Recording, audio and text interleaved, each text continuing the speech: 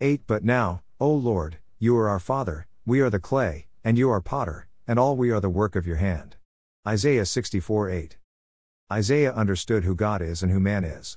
When this is understood, it puts all of life in the proper perspective.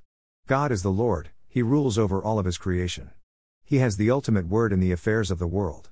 He is in control and is working His plan and fulfilling the promises and prophecies He has spoken through His word. He is also our Father. He has brought our lives into existence, and we are His children who He dearly loves. As our Father, He provides, guides, corrects and trains us in the way we should conduct our lives. We are molded and fashioned by God. He has made us into the person that is unique from all others. Just as the potter does not make identical pieces of pottery, so our lives are uniquely fashioned with gifts, talents, abilities, personality, intellect, as well as all the physical differences when compared with other people He has created. As the potter, He has control of what He wants to create, and each creation has a specific purpose that He will use to perform His will. We are creatively and carefully made by Him and have immeasurable value to Him. How we view God and ourselves is critical to how we will live our lives.